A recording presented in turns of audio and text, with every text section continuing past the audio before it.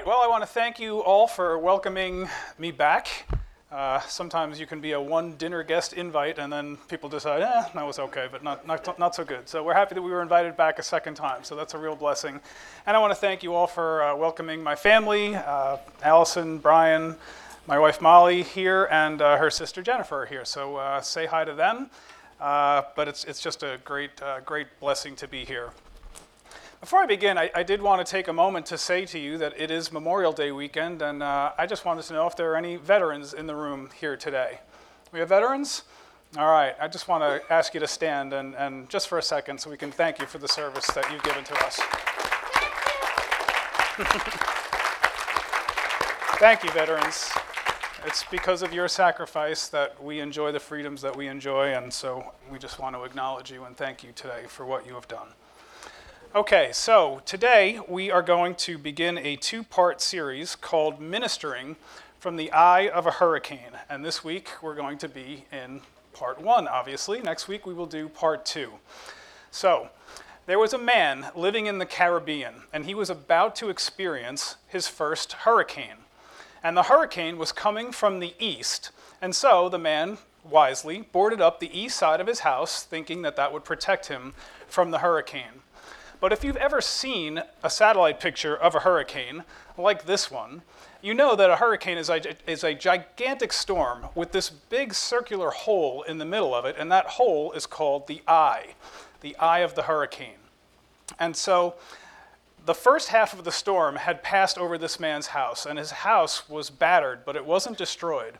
But this man, this was his first hurricane, so he didn't realize that he was going to have to experience the second half of the storm. And he was unprepared in that he didn't prepare his house for the winds that were going to come from the west side after he had passed through the eye of this hurricane. And so unfortunately for him, when the winds came from the west, because he was unprepared for that, his house was destroyed. He didn't have anybody who was able to teach him in the ways of hurricanes, so he was unprepared when the coming calamity happened. And so we want to be prepared when coming calamity is on its way. And so Paul was all about that.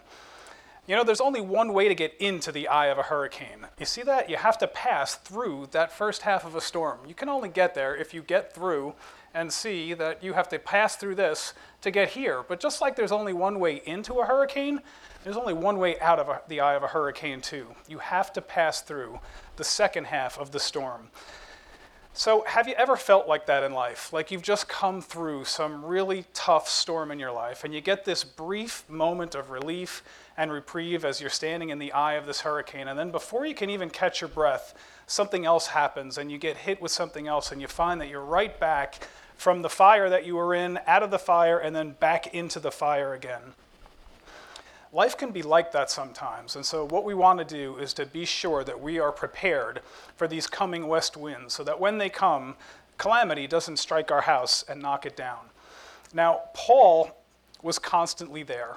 Paul was constantly in the fire, out of the fire, back into the fire again. He was always about to face something, and he was never afraid of it. He never shrunk back from it. He would find himself in the middle of the storm, get out of it, and then right back into it again. But he learned that God was with him in his storms.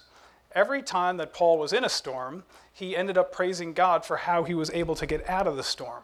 And so by the time Paul had written this letter, 2 Corinthians, that we're going to be looking at, Paul had already endured an enormous amount of suffering. But he also had a tremendous amount of suffering that was still yet to come his way in his life. And so, as Paul dealt with his suffering, he was able to gain perspective as he went through his storms. He would have a storm, realize that God brought him through it, and then gain new perspective on his suffering as a result of what God had done through his life in bringing this storm and then delivering him from this storm.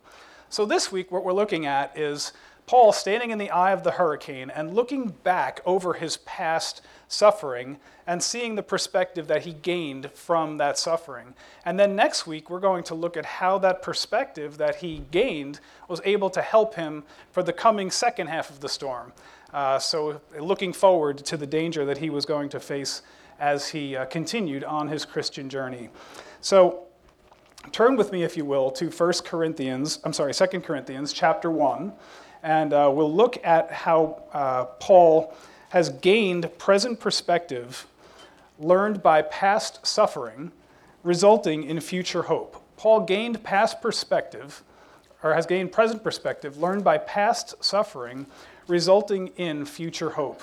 And what we see in this passage is kind of a snapshot of Paul's growing spiritual maturity as he evaluates his life, evaluates his suffering, thinks about it, and thinks about what God is doing in his life. So let's look at Paul's present perspective, and that'll be verses 3 through 7.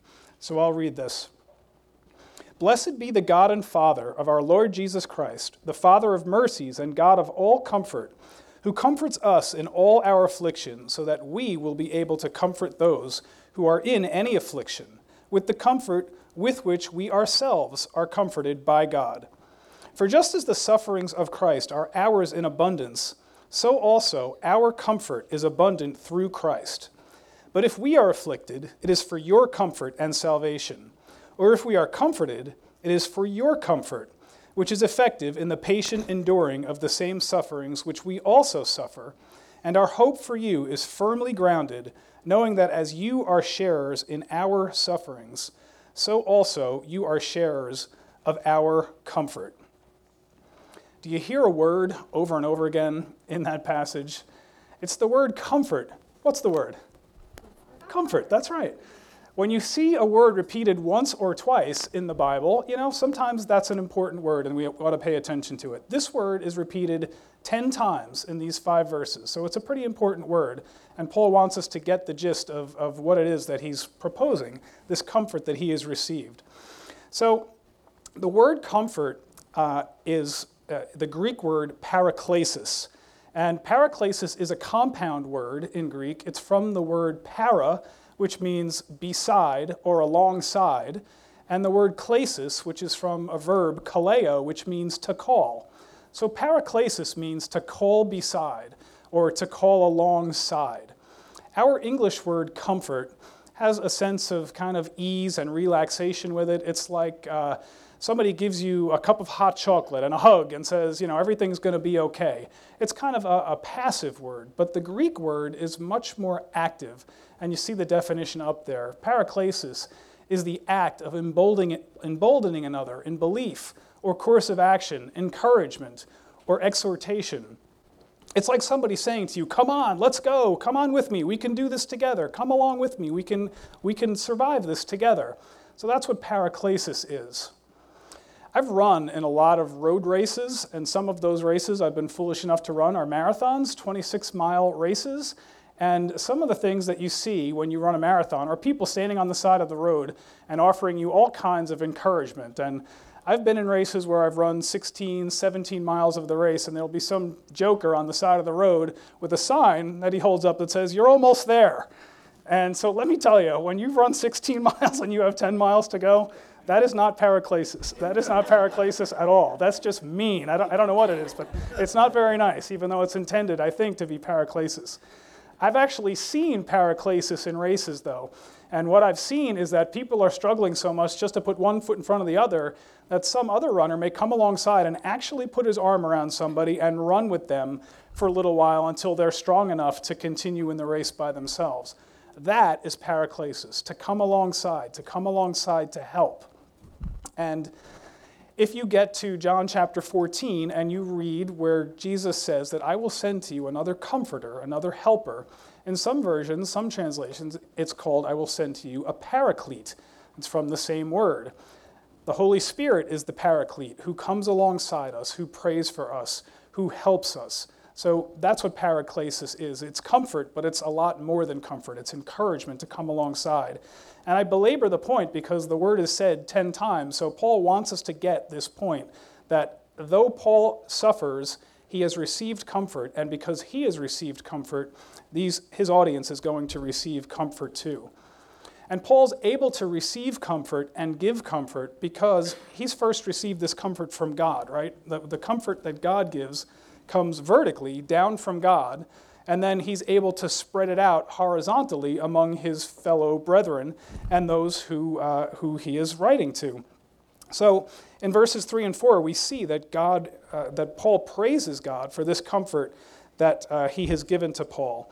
But Paul doesn't hold on to this comfort for himself. He gives out this comfort horizontally as well. He uses his suffering to disciple others and to encourage others. And so that's a blessing. Paul uses his suffering to be a blessing to other people, and we'll see that as we go through this even further. So how is he able to do that? How is Paul able to receive blessing and then give blessing out to others? Well, it's because he understands that blessing or that suffering is actually for his benefit. So is it possible for my suffering to benefit you? Well, it is if I'm spiritually mature enough to understand that God has sent my suffering or allowed my suffering for a specific reason, and that I see that reason in the suffering, and then I tell you what that reason is and encourage you that I've been through this and you'll get through it too. That's where the benefit of the suffering comes. That's what comfort looks like, coming vertically and then spreading out horizontally. So the Bible warns over and over again that we are going to experience persecution and trouble because of our faith in Jesus. And nobody has ever lived who knew that better than Paul. Paul was constantly under attack for his faith. And so he wants us to know that we're going to suffer persecution, but he tempers that bad news with the good news that he's received comfort and he's going to be able to give comfort as well. So there's good news here. Even though there's suffering, there is also comfort, and he wants them to know that. This kind of sounds like a support group, doesn't it? Like Paul is this leader of a support group, and he gathers people to him, and he wants to share his suffering so that others will benefit. And when you think about it, it's not a whole lot different in some ways. I think about Bill Wilson. Bill Wilson was an alcoholic, and he knew that he was not going to survive his suffering, his alcoholism, if he didn't find some help. But at the time, in the early 1900s, there was no help for somebody like Bill Wilson. Well, he formed Alcoholics Anonymous so that there would be people that they could share their suffering with and hopefully share blessing with each other so they would help each other through difficult times. And since AA was formed, thousands, perhaps millions of people have benefited from that kind of support group, from experiencing suffering, experiencing struggle, sharing that struggle with each other, and building each other up so that you're able to get through it together. And many survived the affliction that they have because of Bill Wilson.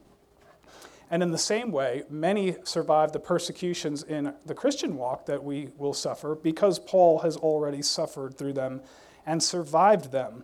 So the fact that Paul survived his suffering gives comfort to others. And so if you're following along in your handout, there's a couple of points that I'm making there. And so what I want you to see is that the first point is that surviving suffering strengthens struggling saints. Easy for me to say, right? Surviving suffering strengthens struggling saints. So if you're struggling, the fact that these people saw that Paul survived all that he was going through, that alone is an encouragement. Paul didn't die from the things that he was suffering. He survived, and that's an encouragement to others that they would be able to survive them as well. How did Paul get here? How did he get to this point in his life where he is able to understand that his sufferings are actually a benefit to others? Well, there's only one way, and that is because he came to understand through experience, gained through suffering, that would result in future hope, not only to him, but to others as well. So let's look at Paul's past suffering. We're going to see this in verses 8 and 9. He says to them, "We do not want you to be uninformed, brothers and sisters, about the troubles we experienced in the province of Asia. We were under great pressure, far beyond our ability to endure, so that we despaired of life itself. Indeed, we felt we had received the sentence of death. But this happened that we might not rely on ourselves, but on God who raises the dead."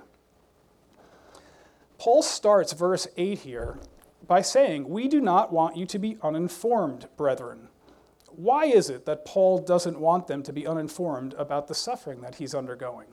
Is it because he wants them to have some kind of pity party for him? No. That's not what it's about. He wants them to be informed so that they can benefit from his suffering. That's why that's one of the ways that Paul makes disciples, by sharing this suffering and having them grow up together. So what suffering Paul is referring to here is not exactly known. Paul spent a lot of time in Asia, and so he could have been referring to any number of things that he had been going through. But in this same letter, in 2 Corinthians chapter 11, he gives us a summary of some of the things that he had suffered up to this point in his life. So I'm going to read chapter 11, verse 24 through 28. And as I do, just think how tough even one of these things would be to have to suffer. And Paul had to suffer the cumulative effect of all of this, and still was able to survive it and be a blessing to others as a result. Paul says, I was beaten times without number, often in danger of death. 5 times I received from the Jews 39 lashes. 3 times I was beaten with rods. Once I was stoned. 3 times I was shipwrecked. A night and a day I have spent in the deep. I have been on frequent journeys, in dangers from rivers, dangers from robbers, dangers from my countrymen, dangers from the Gentiles, dangers in the city, dangers in the wilderness, dangers on the sea, dangers among false brethren. I have been in labor and hardship, through many sleepless nights, in hunger and in thirst, often without food, in cold and exposure. And apart from such external things, there is the daily pressure on me of concern for all the churches. Wow. I mean, Paul certainly had his share of suffering, right? He was well acquainted with suffering, physical suffering, mental suffering, emotional suffering, you name it, Paul suffered it. So whatever he's writing about here in chapter 1, we're not specifically sure, but whatever it was, he says that he felt that he was about to die for the sake of the gospel. Now, given Paul's experience and all the suffering he had undergone, if he thought he was about to die this time, it must have been really serious, whatever it was. But look what happens in the middle of this passage. Look at verse 9 in particular. Notice the space after the period and the start of the second sentence. You see that? There's a space there. And in that space, some things can happen. Sometimes a lot can happen between the period and the start of the next sentence. So if you have an investment, or if you want to have a good relationship, that doesn't happen overnight. These things take time. So what happened between the first sentence of verse 9 and the second sentence of verse 9? Time has passed and spiritual maturity has occurred. So while it was happening, Paul felt like he had the sentence of death on him. White doesn't show up at all, does it? In between that sentence and the start of the next sentence, it says, time leads to spiritual maturity. So you can't see it on the slide, but that's what it says. In between the two sentences of verse 9, time has passed and maturity has occurred. Can you see it? We felt the sentence of death.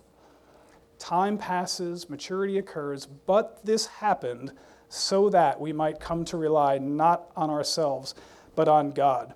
So while it was happening, Paul felt like he was going to die. But now that it's over, Paul understands that there is a purpose in his suffering. So it's incredible to think about all that Paul had gone through and realize that he can now look back on all this bad stuff and see that it's actually a blessing and that he can bless God for it. When trouble comes in our lives, sometimes we try and figure out how we're going to get out of this trouble. And sometimes we are so under pressure from the trouble that we're in that we forget to ask God, God, help me. How do I get out of this particular situation? And in an unbeliever's life, this is obviously true. They don't have God to rely on, so they're constantly trying to figure out how to get out of their trouble by themselves.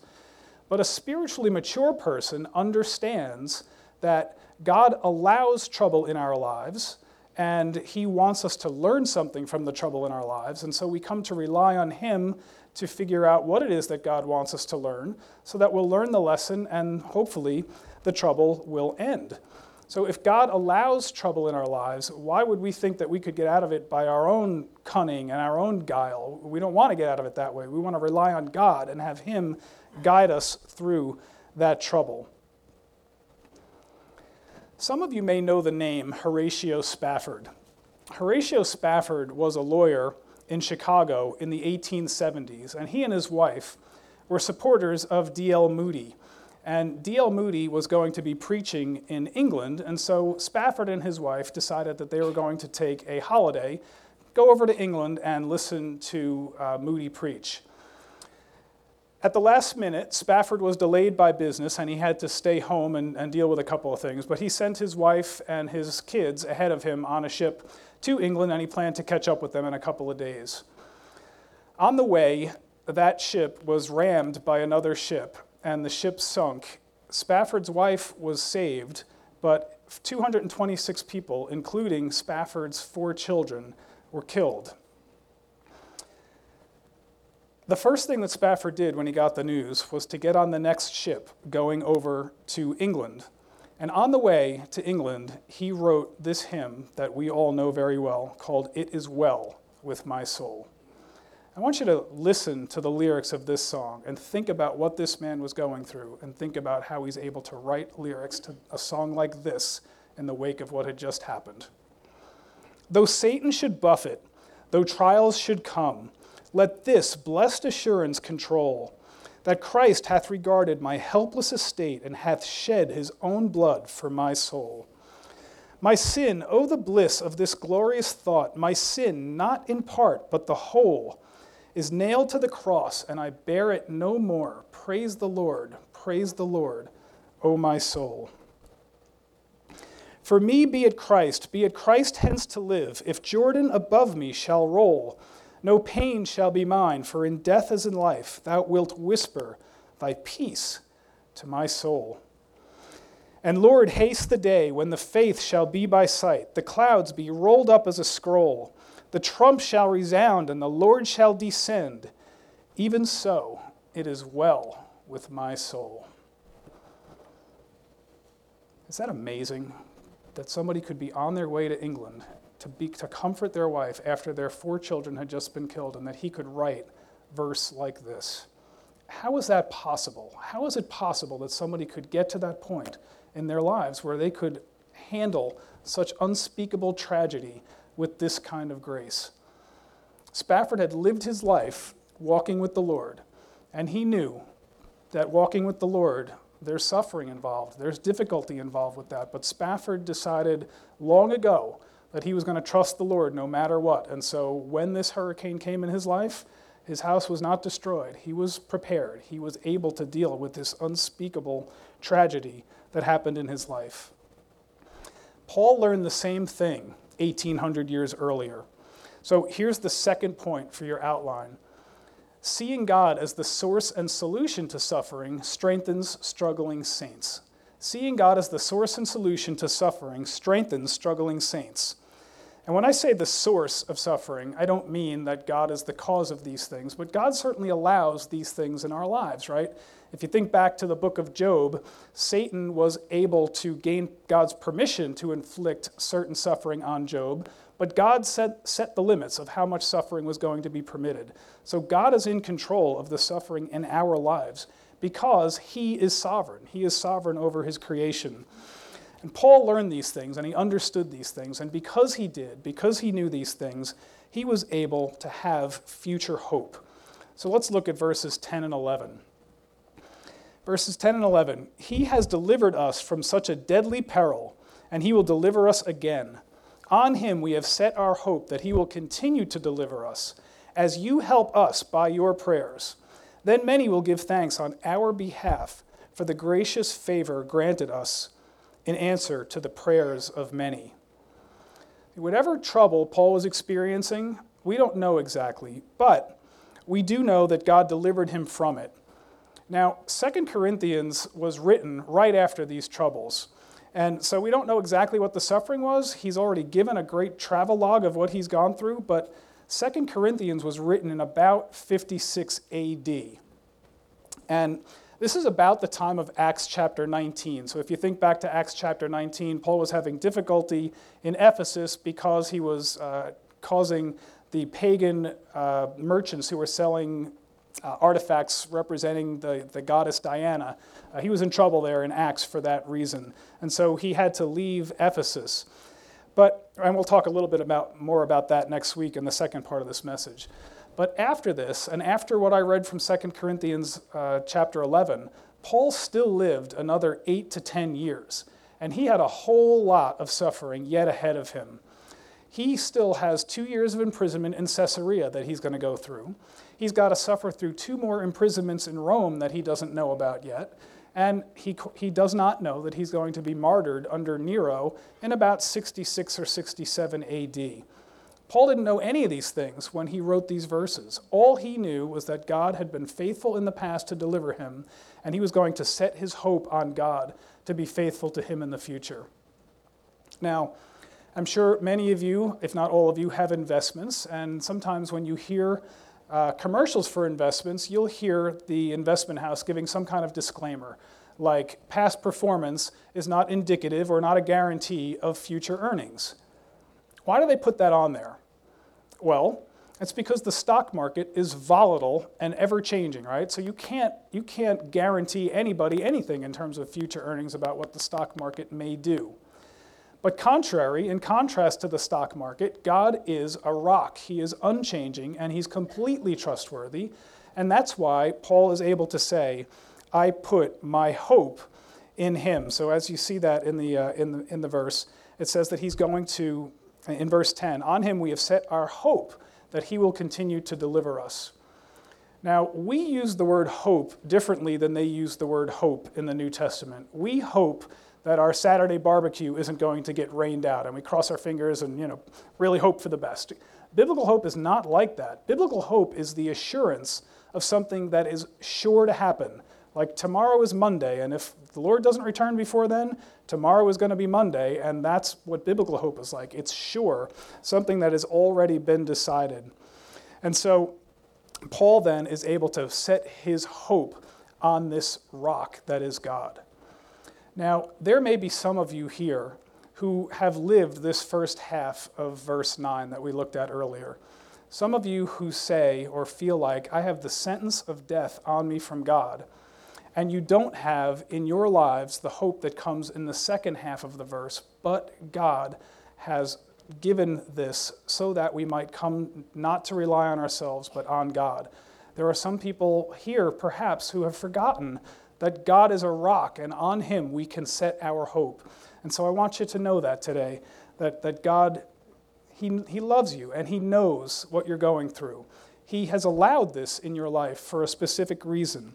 So I want you to think about that and think about how God has delivered you in the past and will continue to deliver you in the future. But here's something else I want you to think about. Sometimes I think it's possible that God doesn't deliver us until we are willing to share our blessings with other people as well. And the only way we can do that is by sharing our sufferings at the same time. So God is very much into shared blessing. He wants everybody to benefit. That's why Paul is talking about this kind of sharing the comfort that he's received from God vertically, sharing it out horizontally. And so when we struggle together, we grow spiritually together. And it's a benefit to the entire church when suffering comes, so that when we're delivered from suffering, the entire church benefits from that deliverance. Paul was not afraid to share his suffering with other people. He was not afraid to ask for prayer. That's why verse 11 says, God will continue to deliver us as you help us by your prayers. Paul was constantly asking for prayer in his letters because he knew that God works through prayer, through the prayers of many. And so he's asking the many for prayer. And you can't ask for prayer unless you first shared your struggle. I need prayer. This is what I'm going through. Will you please pray for me? That's what Paul did all the time.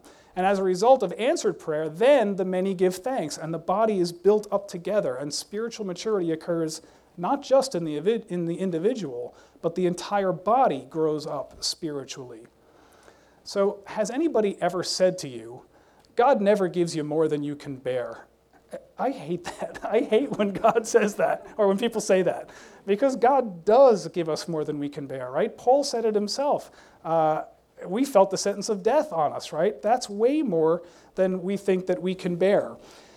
It's just not true. God gives us more than we can bear so that we come to rely on him, so that we come to rely on others, so that the body is built up together. So check out this cycle of discipleship. I don't know if you can see that, but God allows trials in our lives. And as he does that, we come to rely on him more and more. And we come to rely on him. After we're delivered, we receive comfort from God. And as a result of that, our faith is strengthened. And as a result of our strengthened faith, through our experience that we have gone through and survived, we are then able to comfort others. And as they are comforted and they've come through their struggle, their faith is strengthened. And so they are able to then go out and give other people comfort who are experiencing the same thing. And as a result, the whole body grows spiritually. And so a spiritually more mature person is then ready for the cycle to begin again. More trials, more growth, more spiritual maturity, the body growing together. So God allows suffering, not only that individuals may grow up and be strengthened, but that the entire body can grow up and be strengthened. And in Ephesians 2, Paul talks about the church, and he describes the church as the entire body being knitted together, being fitted together, growing up into a holy temple of the Lord together.